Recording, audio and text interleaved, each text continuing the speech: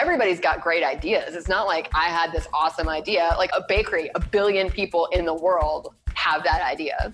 But I think spending some real time getting intimate with what is your relationship to failure and how much are you willing to commit. The bakery was the result of deciding actively that I needed to wholly commit to something that might not work out. Welcome to Driven By. I'm Sam Coates. On this show, I talk to people who have boldly blazed their own trail. I break down what drives them, the risks they take, what they've learned, what's most important to them, the ups and downs along the way, and I hope this helps you find what drives you. My guest this week is Kat Gordon. In her mid-20s, Kat opened Muddy's Bake Shop thinking it likely wouldn't make it. 13 years later, Muddy's is one of the top bakeries in the United States. This pandemic has been a massive issue for businesses across the country, and Muddy's is no different. Muddy's completely shut its doors for several weeks and has opened one of its locations back. This episode takes a different turn than you may expect. During this episode, you'll hear more about taking advantage of a do-over. What's something I care so much about that I'm willing to be bad in order to be good at it? Feeling alive again, how the pandemic can jumpstart change, and more. Had a great time recording this episode with Kat. Happy New Year to you and yours. And if you want to learn more about Muddy's, go to muddysbakeshop.com. Hey everybody, I'll just make this easy. Do you need insurance? Do you want another opinion about your insurance? Just go ahead and call Matt Haga with State Farm. It'll be easy. If you're thinking about it, just do it. We do have listeners to this show from all over the world, so this offer is only for listeners in the state of Tennessee and Mississippi in the United States. Matt Haga State Farm offers auto, home, renters, business, and life insurance. Go to matthaga.com. That's matthaga.com and contact them. When you contact Matt, tell him I sent you. Now more than ever, it is harder to fly. That's why you need to know of AB Jets. If you want to be efficient with your time and fly with one of the safest private air companies in the world, then you need to use AB Jets. AB Jets has received the prestigious Argus Platinum rating the last 8 consecutive years, which goes to less than 5% of operators in the world.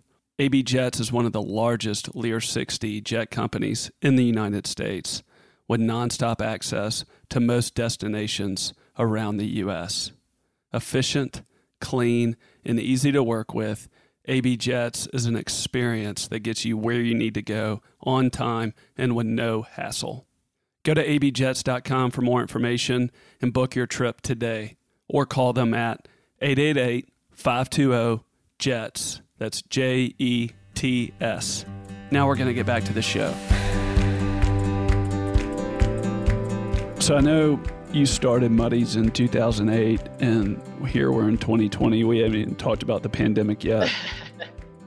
But at the time of the pandemic, or prior to the pandemic, with 3 locations. So you started this bakery, talked about you've recognized all over the country Muddy's is for your work. So you start at your mid-20s.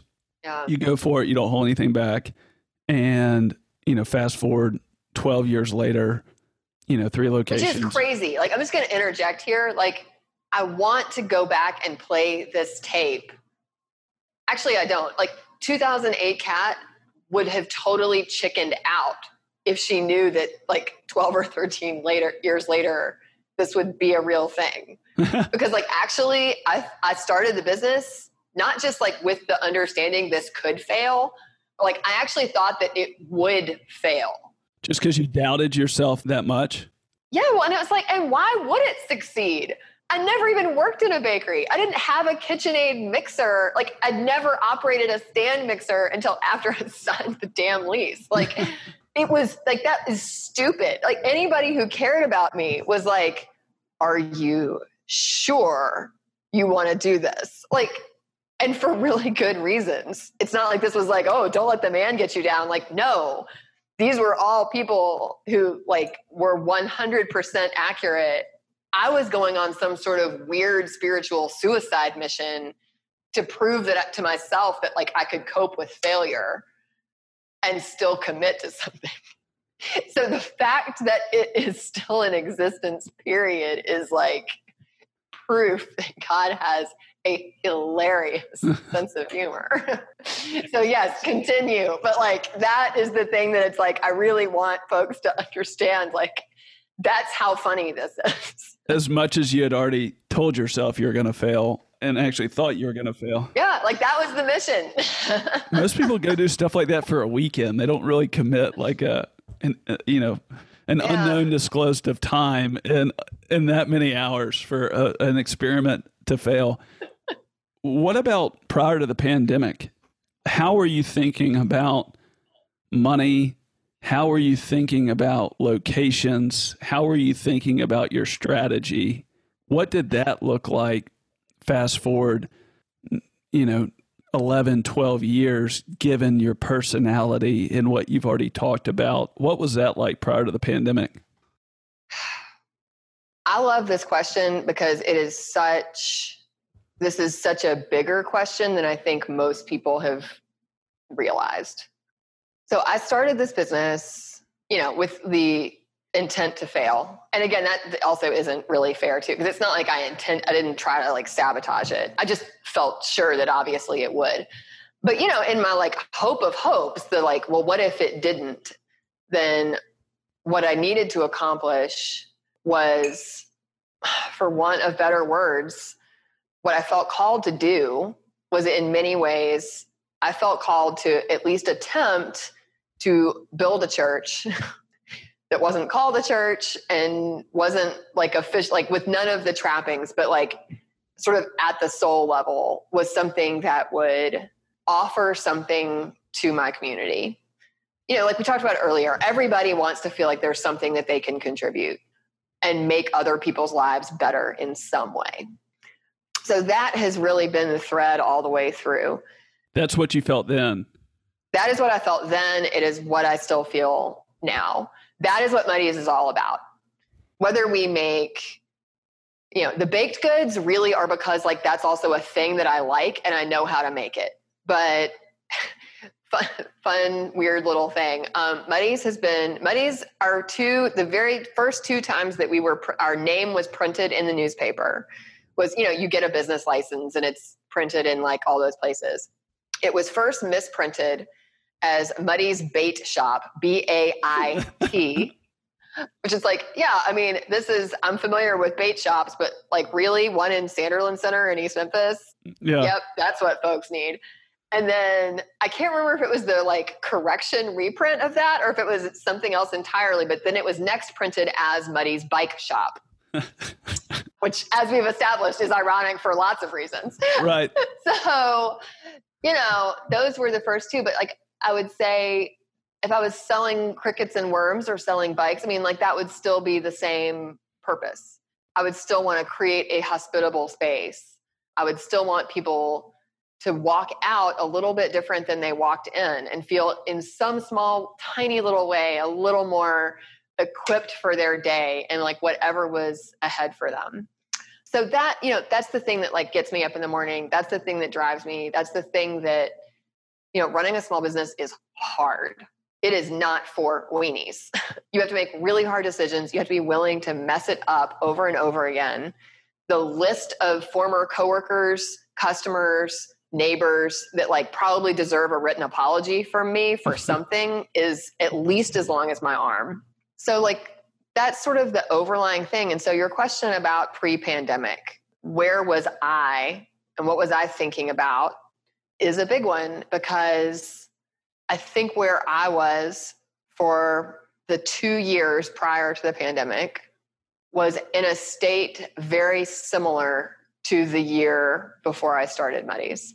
Only this time I knew more and I knew my vocation. I knew my thing I'm supposed to be doing.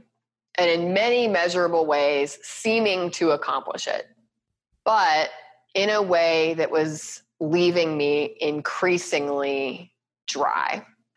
So it was like, I love this image of a water wheel. A water wheel is such a useful utilitarian, practical workhorse of a tool. But if there's not water flowing in, there's also not water flowing out. You know, if the creek starts to run dry, like, and the water wheel itself will start to break down. And that's kind of where I was, because I think I mentioned that I tend to take on a lot more responsibility and like assume that I personally have like an outsized impact on other people. So, you know, I think in trying to be more what people want, and in trying to say yes more and create more opportunities for staff, and, you know, say yes to more customer desires and all these things that are in themselves good things, I was spreading myself so incredibly thin that I was really having trouble seeing a way forward, and knew that like, this is going to run out. I don't have enough juice in the tank to keep this up for a whole lot longer at this pace and at this level. There was a podcast episode that I listened to 2.5 years ago now, maybe. And it was Ashton Gustafson, who I don't know if you're familiar with, but like, I think you would love him. But he was interviewing my now friend, Sean Askinosie. Oh, yeah. And this was, I mean, there are sometimes a few things that you can pinpoint, like, oh, here's the thing that like cracked open. This was a fork in the road. And they were talking, and Sean was talking about his concept of reverse scale, which I just think is so interesting. But then Ashton repeated back to him, and he was like, what I am hearing you saying is that if you're not careful when scaling your business, you can end up delegating your vocation. And Sam, I mean, I am not a big crier. And I remember sitting in my car, because like, I was listening to Sean, and I was like, I had arrived at work, but I was like, I'm sorry, I'm just going to keep listening to this. And so I just sat in my car, and like, that broke me, because that's exactly where I was. When was that? That was probably 2.5 or 2 years ago. So this has been going on. This has been going on because when you're 25 and having a crisis, your actions don't impact, like deciding to open a business to like maybe fail and find your vocation and all these things, at the end of the day, doesn't have that many consequences for other people.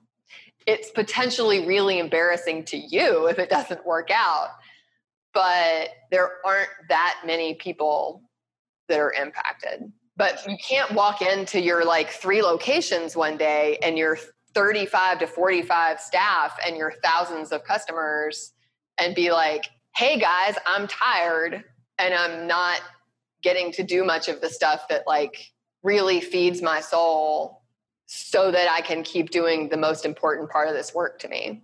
This may be too blunt of a question. Did you think about selling the bakery? Of course. Any business owner that tells you, I mean, you know this, like, yeah. If you ask someone, have you ever thought of selling your business, or have you ever thought of quitting? If that person says no, it means they either just started yesterday or they're a liar.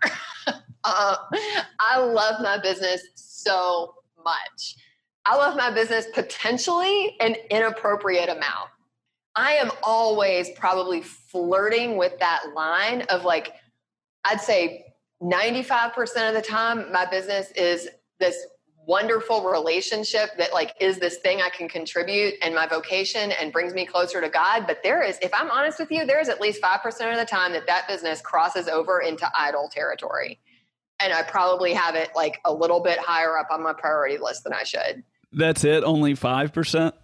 Probably 5%. You know, probably earlier on, it was more volatile. I do think like gaining a little like time and maturity I've been able to develop some skills to keep it there. But of course I thought about selling the business, because I also really had to think about like, okay, if this is some sort of midlife crisis, is it fair to like, I mean, what am I going to do? What am I even proposing?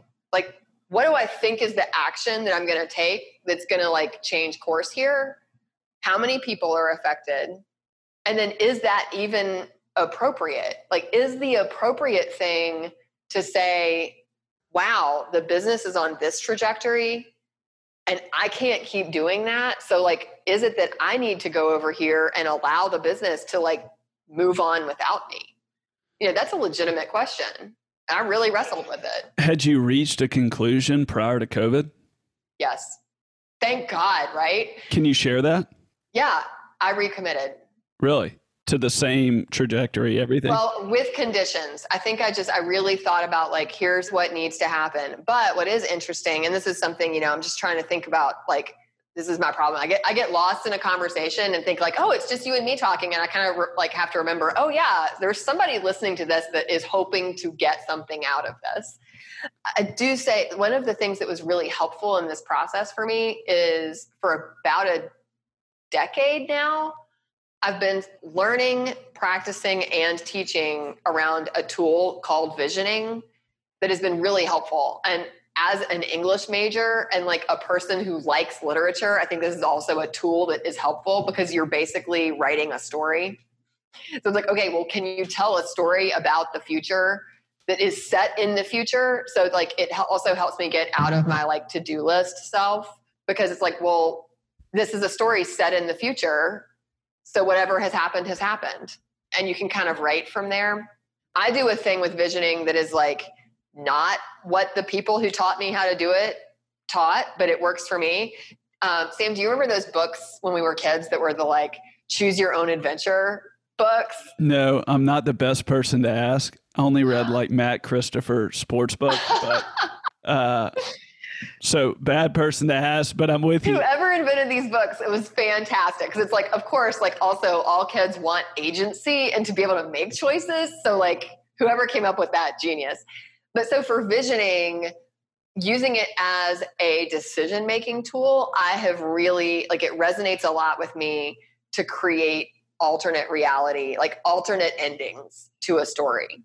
So I made myself write a vision. This is the other thing I do with myself. I try to also manage it's like, okay, well, what would be the advice I would give to someone who's asking me about this? Because we all have great advice. We just don't all take our own advice. So like, I'll have a meeting with myself and be like, okay, here's the issue that this other person is having. What would you advise them to do?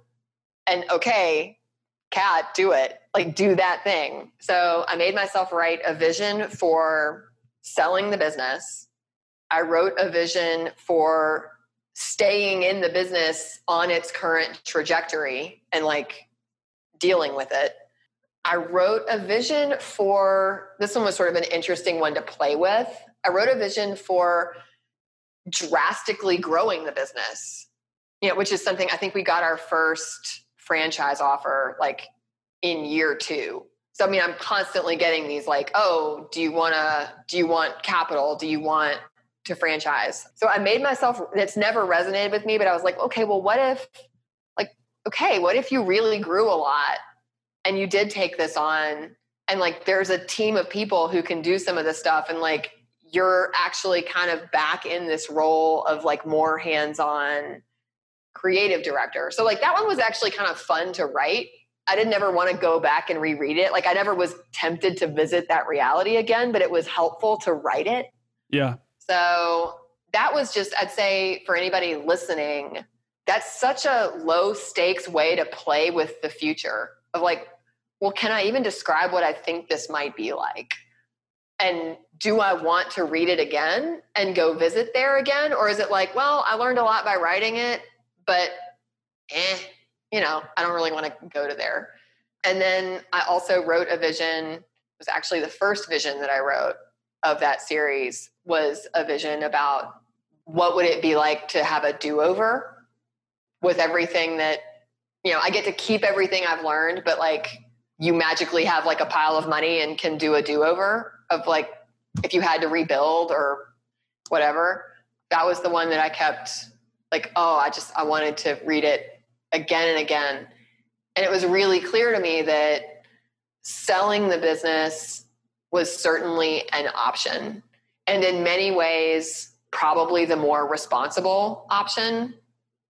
Like if I wanted to have the security, I could probably get a decent price for it.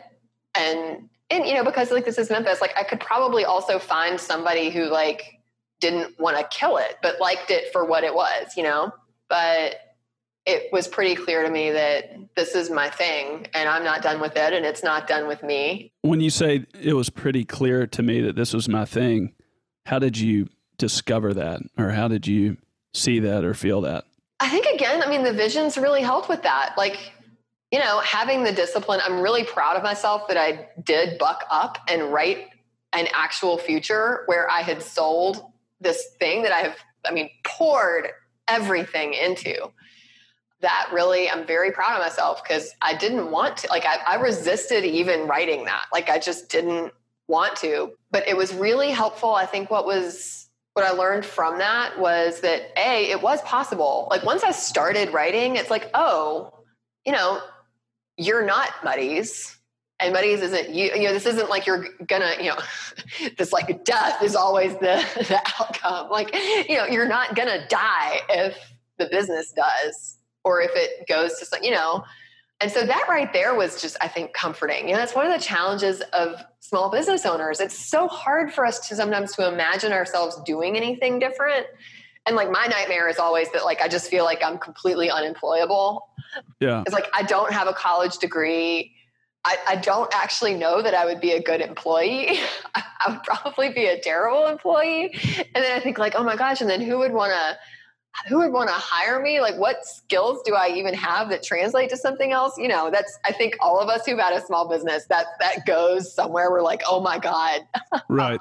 So yeah, it was just it was probably really helpful to see that was a possibility, but it was also really impactful to have that reality written. And obviously, part of visioning is that you don't write the worst possible outcome. You actually write assuming that all is well. So it was reassuring for me to feel okay, this is a very real and viable option and it won't kill me. And I can obviously have, I'm sure, a fulfilling life without it.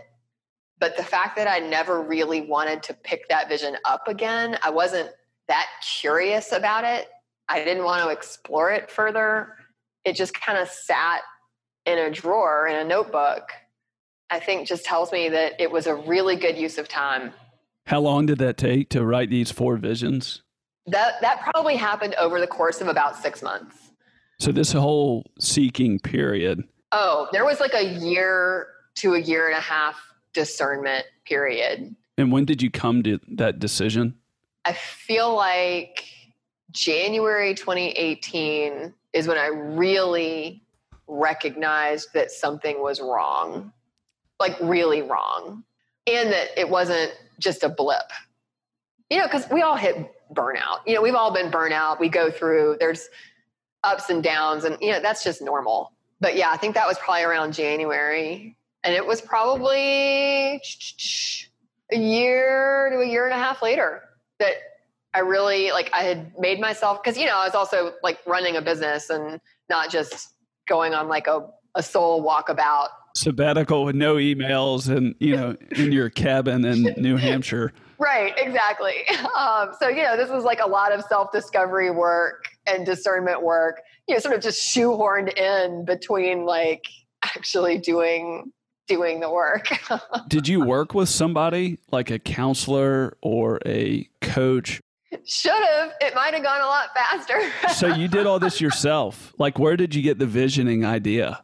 I have been a part of a small business roundtable for maybe 8 years, which has been life-changing in the way that honestly, AA is life-changing. What's it called? For so many people. Zing Train Roundtable. There are a lot of kind of roundtable groups around. This is my friend and mentor, Maggie, owns Zing Train, a business training company in Ann Arbor, Michigan. They teach visioning. So that's where I took the class. And about a decade ago, she started a little side project roundtable. And I think 2 years after they started, I was invited to join. So it's a one-off. But either way, I think for other people, it's whether that's a formal roundtable group or just, your fellow small business friends, your people who are traveling that path and know what it's like, but I think also importantly, knowing what your ideals are and the values. So some people, it's just helpful, when you own your own business also, you can't even so Muddy's has a fantastic feedback culture. We worked really hard to build it too. We haven't always had that, but to a certain extent, even if we get an A+ on openness of feedback between colleagues and whatever, at the end of the day, it still is unfair for me as the boss to expect that my employee is just going to hold me accountable. So for business owners, I think it's really important to have, a roundtable or a business friend or somebody who's going to be available to both have a frank conversation with, to work through some stuff, but also to kind of tell you hey, I think you're in a real funk, or hey, I think you're missing this key thing here, or hey, you're being an ass. So that group was really helpful. So I don't want it to sound like, oh, I just was sort of walking through the desert by myself. I told them what was going on, and there was a lot of, support and assistance. And it was helpful too, because I basically gave myself a series of homework assignments throughout the course of a year and a half to complete. And it was nice to have people to share my homework with too. Yeah. So whether they read it or not, to just be okay, here's this thought exercise I did, or here's this thought exercise I'm going to do. And I will post my homework in 2 weeks on our group site. That has value. So you chose one of those 4 options, which was, what would I do if I did it over again? Is that correct? Yeah. And I figured it would probably take about, I figured that would be a process that took about 5 years to get to, because I'm not going to walk in one day and be sorry guys, burn out. No. But then a pandemic happened. Yeah. I mean, it's some of it sped up some pieces of that. And then it also completely pulled the rug out from under other stuff. I think the benefit though, maybe the advantage that I had, was that I had at that point 2 years of having to really carefully examine every aspect of my business and ask myself, what was important to me? What was important to my customers? If you were starting over again, what are the things you would prioritize? Looking back, what are the things that, made it magic for you or for other people that you wish you'd fought harder to protect? Because I had done all of that work, it's actually irrelevant what my 5-year plan was going to be. The relevant part is that I had asked those questions and done that work. So when the entire world suddenly shifted, I wasn't having to think about some of that stuff for the first time. It was just oh, okay, well, here's how we prioritize this. What were some of the high points on the do-over that you wanted to change or you wanted to transform into? Yeah. I think one of the big ones was remarrying production with service. So when I first opened Muddy's, I'm a really visual person. So I have all these sketches that I had done about kind of what I had in mind for the bakery. And then also some Microsoft Paint outlines. Yeah. And in every version of this, it was a really big deal to me from early on that I wanted it to feel like people were coming to my house, that they weren't coming to something that was too slick or, too professional. I wanted it to have that same feeling when you go to a friend's house and there's stuff going on in the kitchen and there's stuff going on in the living room and you can kind of be a part of it all. Yeah. So, here when we first opened in the St. Erlen Shopping Center, it's everything we made was made right here. You could see it. You might get splattered with a little cake batter, which, was not the plan and not ideal, obviously. But I really, as we grew, that was probably the thing that broke my heart the most to change, because we could not keep up with the demand without having to have more kitchen space somewhere. And we're in a shopping center. So it wasn't an option to get bigger. So we had to move the majority of the baking off site in order to grow and keep saying yes to people. But that always really made me sad. So a big piece of it was like, okay, you got to figure out how to bring that back, because it's important that people understand that real people are making their food. But it's also really important for the people making that food to understand that real people are eating it. You know, this isn't just a cupcake. This is somebody's birthday. This isn't just a pie. This is somebody's Thanksgiving table, and they're entrusting us with a family tradition, because like grandma always used to make the pie, and now they're letting us make it. And that's a really big deal. So yeah, I think that was probably the number one change, that like, okay, we've got to get that back. So were you going to close down? Well, I know you already closed Midtown. Yeah. Were you going to run everything out of Broad? Was that your plan? It was definitely an idea. And honestly, to a certain extent, the Broad location was always intended to be more public than it was. So this is, I mean, again, like I feel like pandemic world, this is, I don't want to like minimize how challenging this has been, but at the same time, I feel like I'm the recipient of so much sheer dumb luck where, you know, our Broad kitchen, we moved into it about this time 8 years ago, between Thanksgiving and Christmas, which is a terrible time for a bakery to be moving. That was not planned, but you know how this stuff goes. Like stuff doesn't always go to plan. But yeah, that building before us, I mean, it had to be completely gutted and done. And it was much too big for us for what we needed at the time. But we always sort of intended, like the idea was like, maybe we'll do baking classes out of here, or maybe there will be a little shop up front eventually. Cause you know, it preceded the Midtown store by several years. So yeah, we always sort of meant for that to be more customer facing. And it's just like the way that the timeline sort of worked out, it just never was. But that means luckily, man, it's like it was just ready for us. You know, we needed it. The pandemic hit and we needed it. And it was there, and it had the bones of what we needed to happen, because 8 years ago we were like, well, we've got to run electrical to over here anyway. So we might as well just go ahead while the floors are all torn up. We might as well go ahead and put it in the other part of the building too. And yeah, thank God. Cause now it's like we just had this huge life raft ready when we needed it. Just amazing. Hey everybody, we're going to take a quick pause here from the show and hear a word from one of our sponsors. After that, we'll get back to the show. Do you want to make efficient use with your time? Now more than ever, traveling hassle-free is harder to find. AB Jets is one of the safest private air companies in the world, with impeccable service, with nonstop access to most destinations around the USA. AB Jets has received the prestigious Argus Platinum rating the last 8 consecutive years, which goes to less than 5% of operators in the world.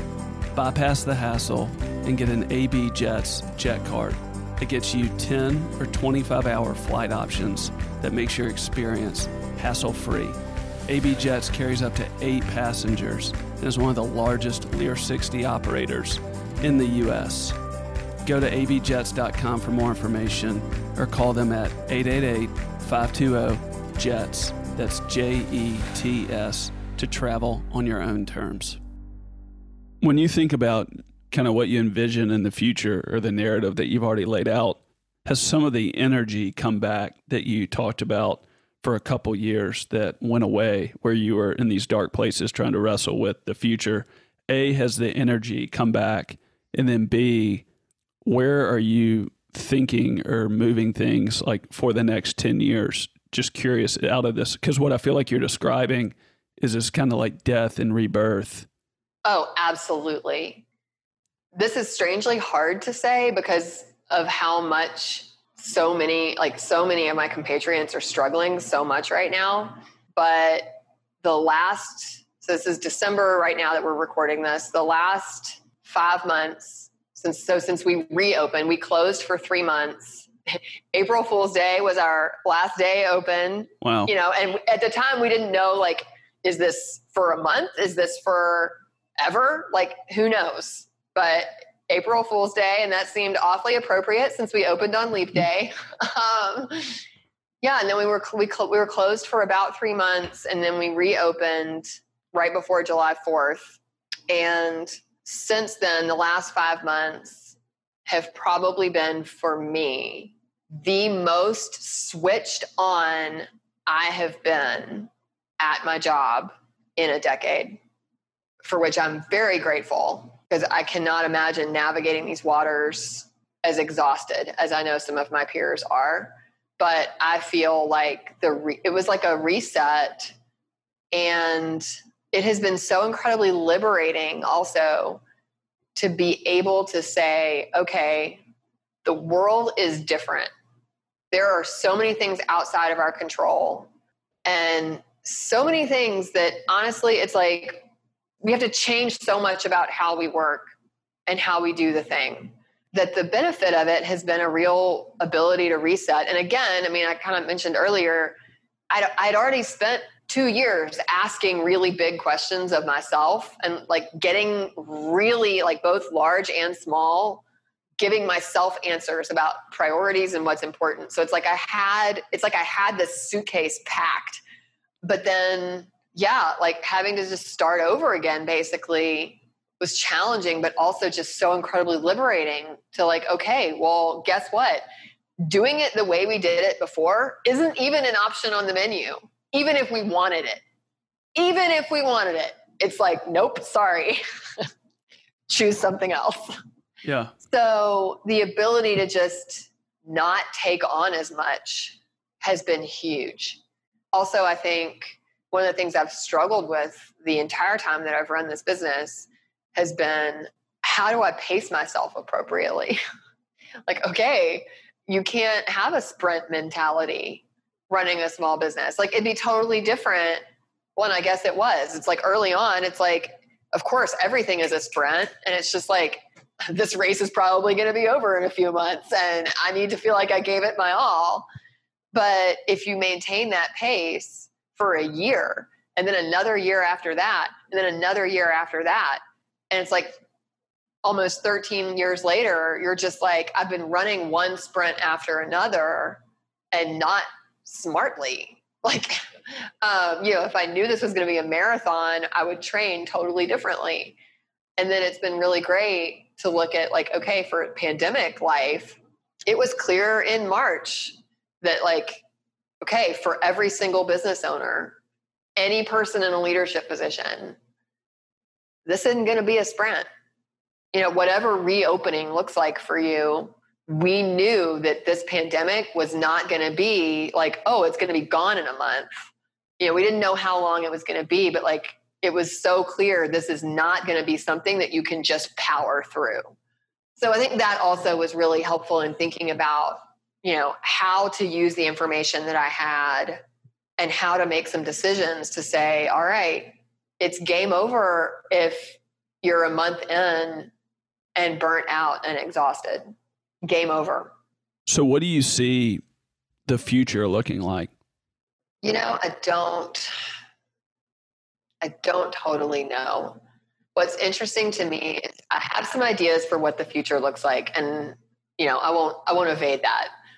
But I think the thing that's really interesting that I've learned, and it kind of goes back to when you asked me if I considered selling my business, what the closure between, we were closed April, May, and June. I learned a lot too there. Like, Muddy's isn't going to exist for forever. We all die. So, like, newsflash, if this is the first time that you're hearing that, like, each of us will die one day. But so do the things that we built. Even if Muddy's outlasts me, it's not going to outlast everyone. Like, it's going to go away at some point. Everything does. And I got really more comfortable with that idea and that fact while we were closed than I ever have been. And that in itself was liberating. Like, that is a big, big deal to realize, like, okay, the worst case scenario is that it fails. It goes away. It doesn't exist anymore. And, like, that's not going to be the end of the world. The world will keep going on, and I will keep going on. So I say that to say, like, what does the future look like? I've got some plans. I've got some ideas. I've got some hopes. And it is interestingly to me tempered with a really calm acceptance that I don't think I've ever had before. That, like, if not, that's okay. That really is okay. But, more fun. What I do hope for, so looking forward, it's like, okay, well, maybe there was a 5-year plan, but that's out the window now too. Like, what are we cooking with in the kitchen? Where can we go from here in a way that feels good? I think I am loving being in one place. So that's one of the things I'm really having to wrestle with right now. Because, the Midtown location closed permanently.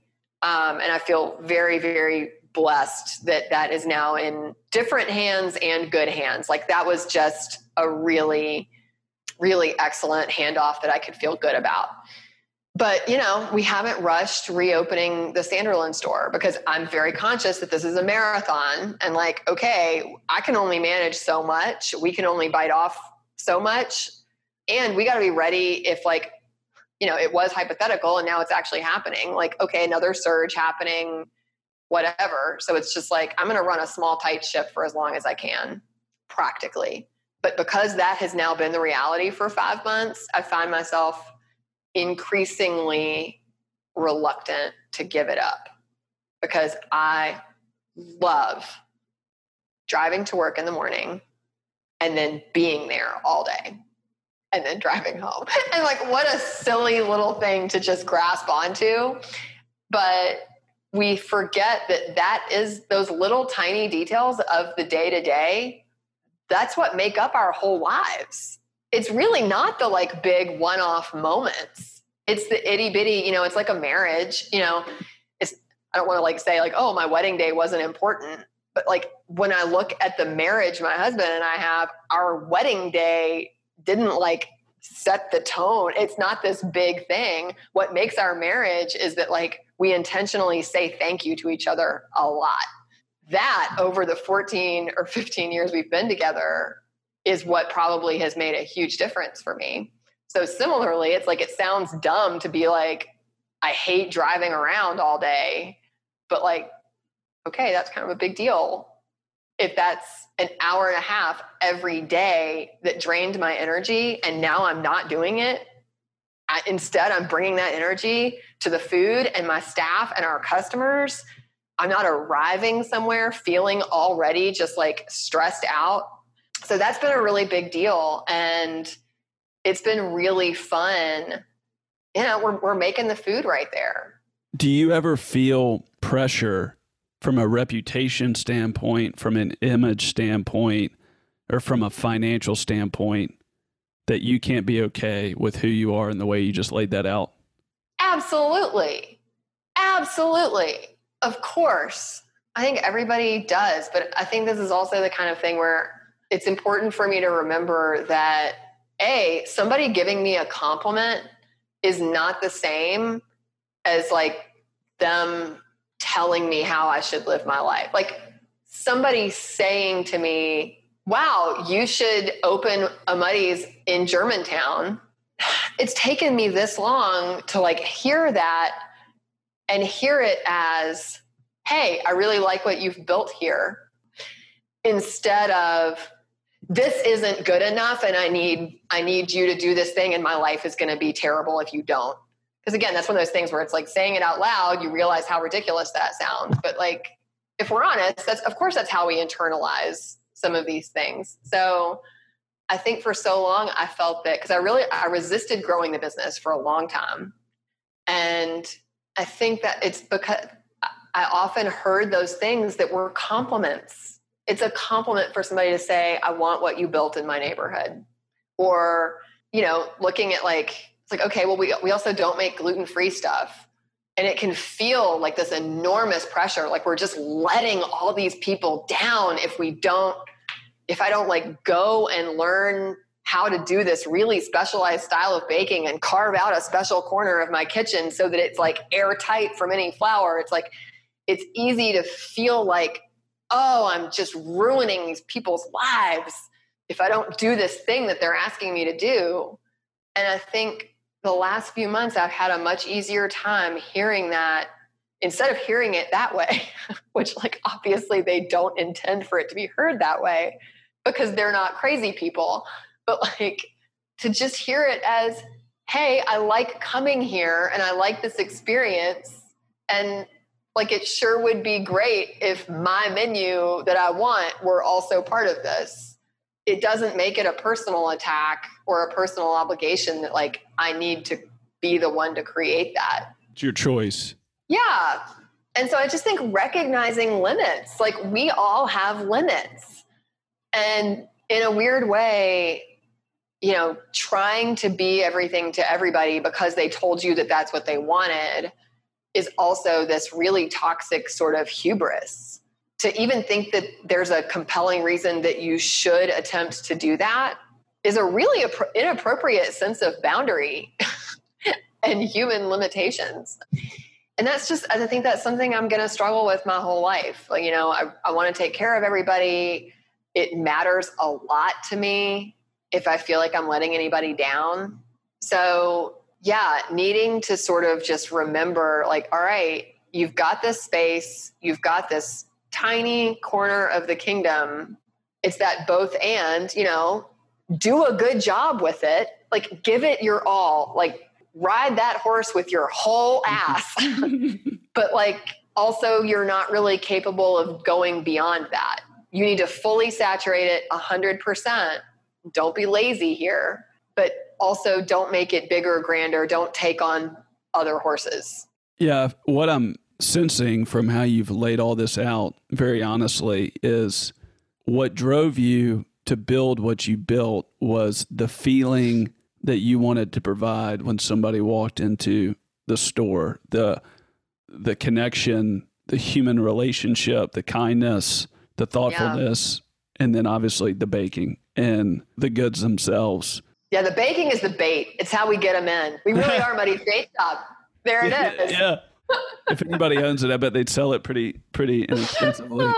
But then it's like all that success, it sounded like the way you described it was just being like a tiger, you know, being pulled by its tail or however you want to describe that. And then you had this period of just searching. And some of these things, they can feel so strange when you articulate what you're going through to other people, to some people, but then you have other people that where they know they've been there themselves and that's just the part of humanity, but you kind of get serious about what really got you in it in the first place. And you kind of give yourself permission to explore that. And then what I'm hearing you say is you just achieved more clarity. So you went from being just drug in all these different directions with multiple locations and all these employees, which was success on the backs of the things that you had built at first. And then now it's like, I feel like you have the way you're talking, you have that same energy because you're back in the kitchen and you're, you know, with your employees, you're with your customers, and it's kind of back to what drove it in the first place. And you can see that transition and how you articulate it, how it got away from that. But then also too, like the American dream can be told in a way that it's almost like you don't have that option, or why are you not franchising? And people want to argue with you about it. That's the like other thing I like don't get. The number of people that have over the years like literally attempted to like argue with me about what my like no, I know that I could do that. You're not hearing me. I don't want to do, like, why would I don't want to do that. Right. But yeah, I mean, I think it's so ingrained, and like, and these are people that again are like giving a compliment, but not hearing because it's like so unfathomable. And yeah, and it's hard. And like, I made a lot of excuses for that growth. The big one for me was like the internal pressure, honestly, from staff, you know, just like I talked about the customer who's like wants us to have a whole menu category that we're not really equipped for, but it's like, because they like us, because they like the experience. You know, I had staff who wanted to stay. I mean, that's a compliment. That's an awesome thing. And a lot of pressure to have roles for them to grow into. because they didn't want to leave.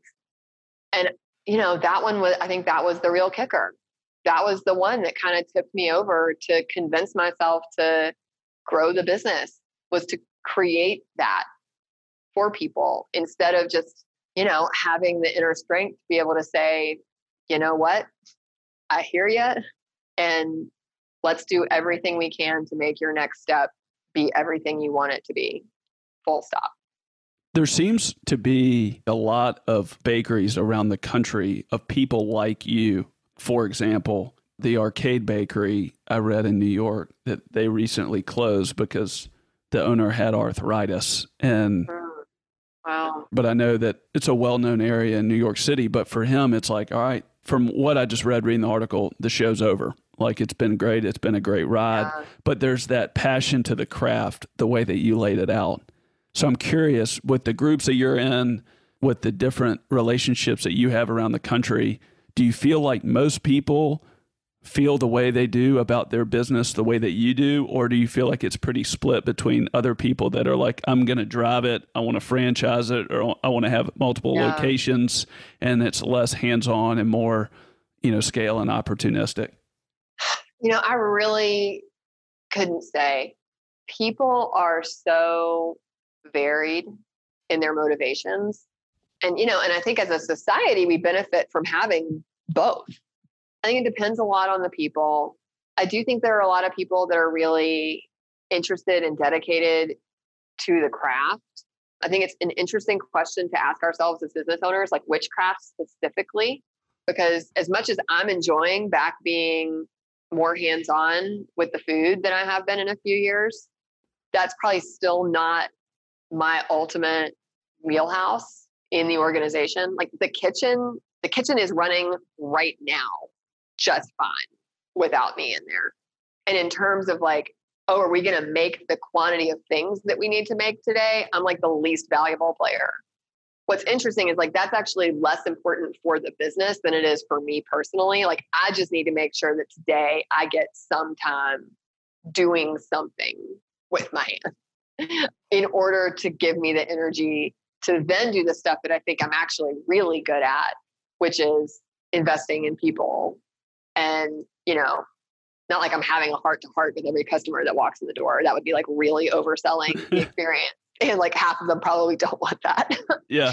But, like even just the opportunity to see people, for the people that it does matter to like have a moment of connection with, there's a way higher likelihood that that's even going to happen right now. Like, it's this interesting thing of right now operating out of the one location as a much smaller business.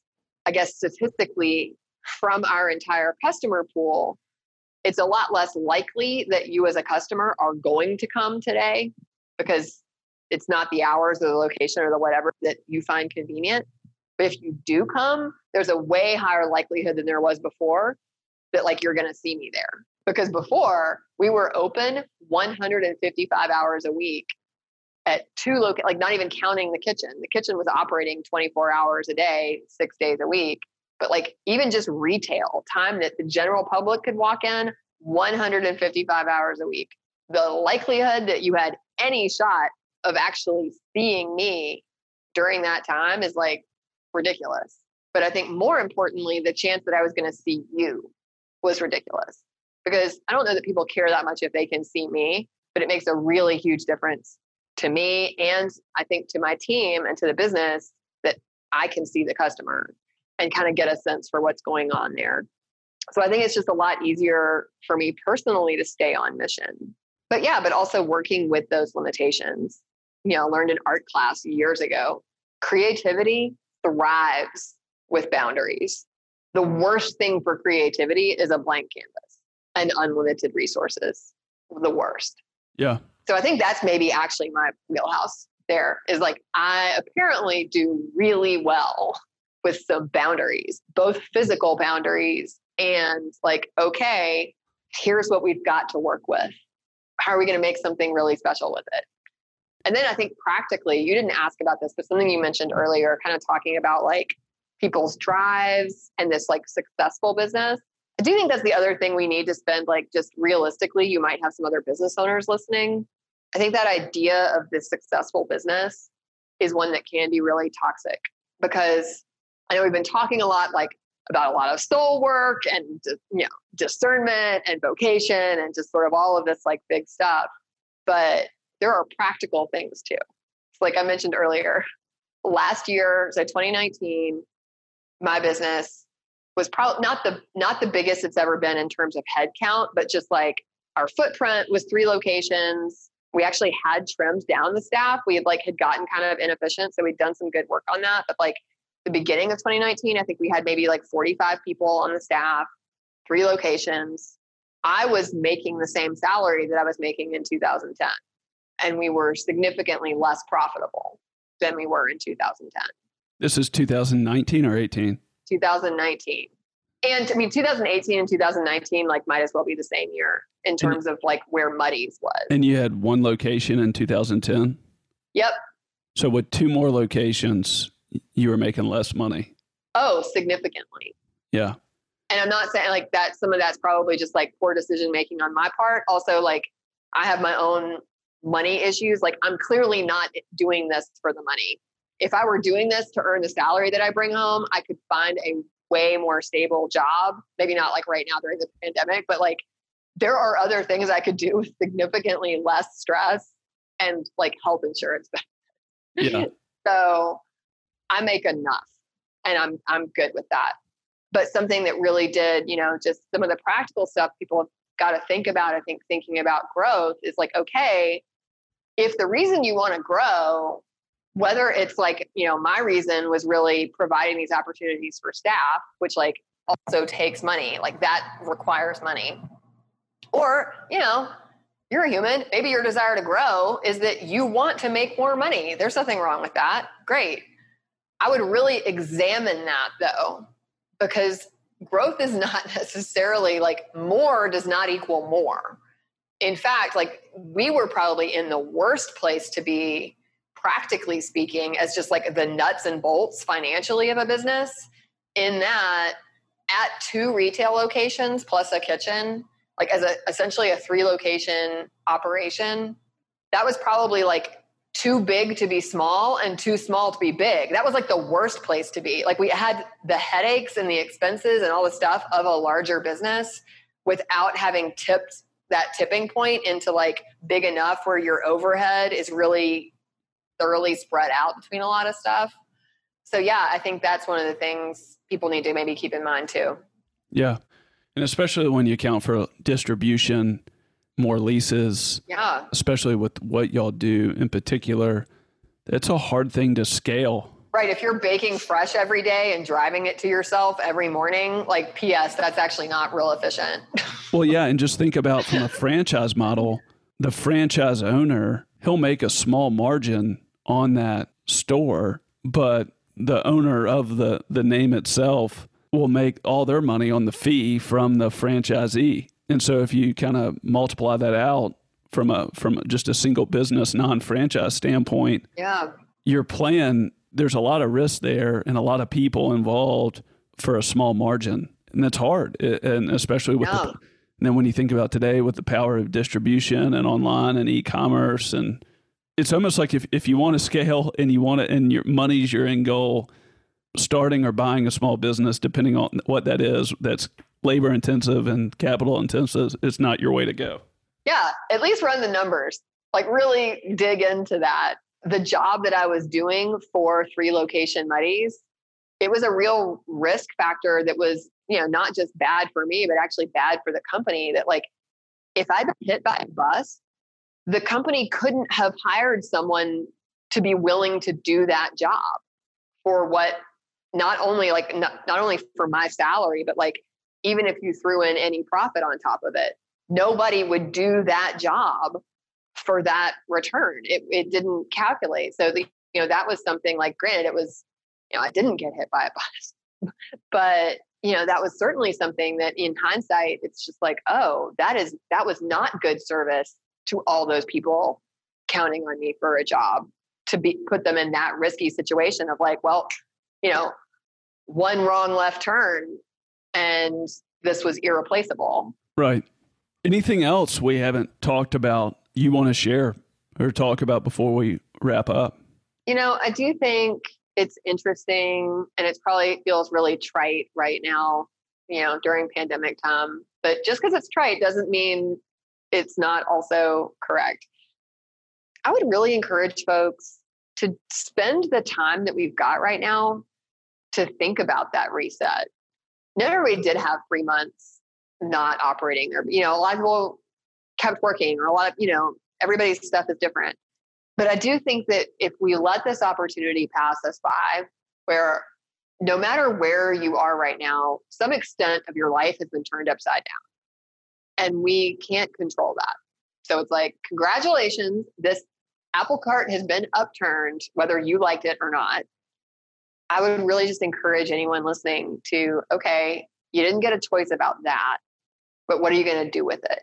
Because if 5 years from now, the world is back to quote unquote normal, and you didn't take this once in a lifetime opportunity to assess what's important to you and what you might want to do differently going forward, then you have missed the greatest gift that this really trying time had for you. Because I've learned more this year about my personal limits in the best possible way than I think I ever was going to have the opportunity to. I've really learned and been able to articulate what is important to me, and some of the stuff that, like, okay, if life goes back to normal tomorrow, I don't want to put this thing from my old life back. Like, I don't have space for this thing. I'd like to leave it in the past. And I think the more you can articulate that for yourself, the better. So I think we talked about it. We talked about that a lot, but like, if I wasn't clear about that specific ask, I want to be clear about it now for anybody listening. Like, that is what I want you to walk away from this conversation and do. Last question I have. What's an example of something you're going to leave in the past? So many things. On the small level, there's like a whole list of menu items.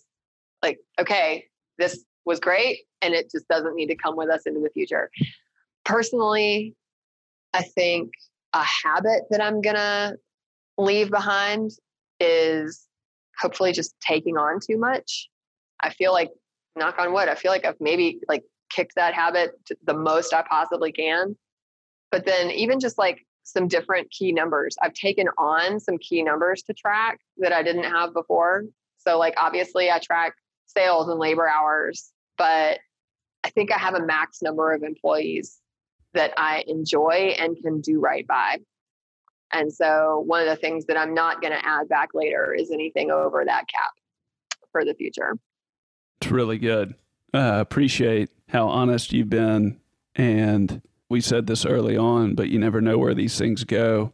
We could have talked all day about the nuts and bolts of building a company and profit margins and items and or career, kind of two worlds becoming as one. But we have spent pretty much this entire time talking about the multi-year season of just trying to figure out what's off, what's at the root of this, where do we go from here, and what does acting on that look like? And then the pandemic hits and it just accelerates this, and then it's a rebirth and you sound more alive and energized by the way you've laid all this out. But I think it's so special the way that you've talked about it, because oftentimes we're raised in an environment and a society and in systems that project things need to be done a certain way.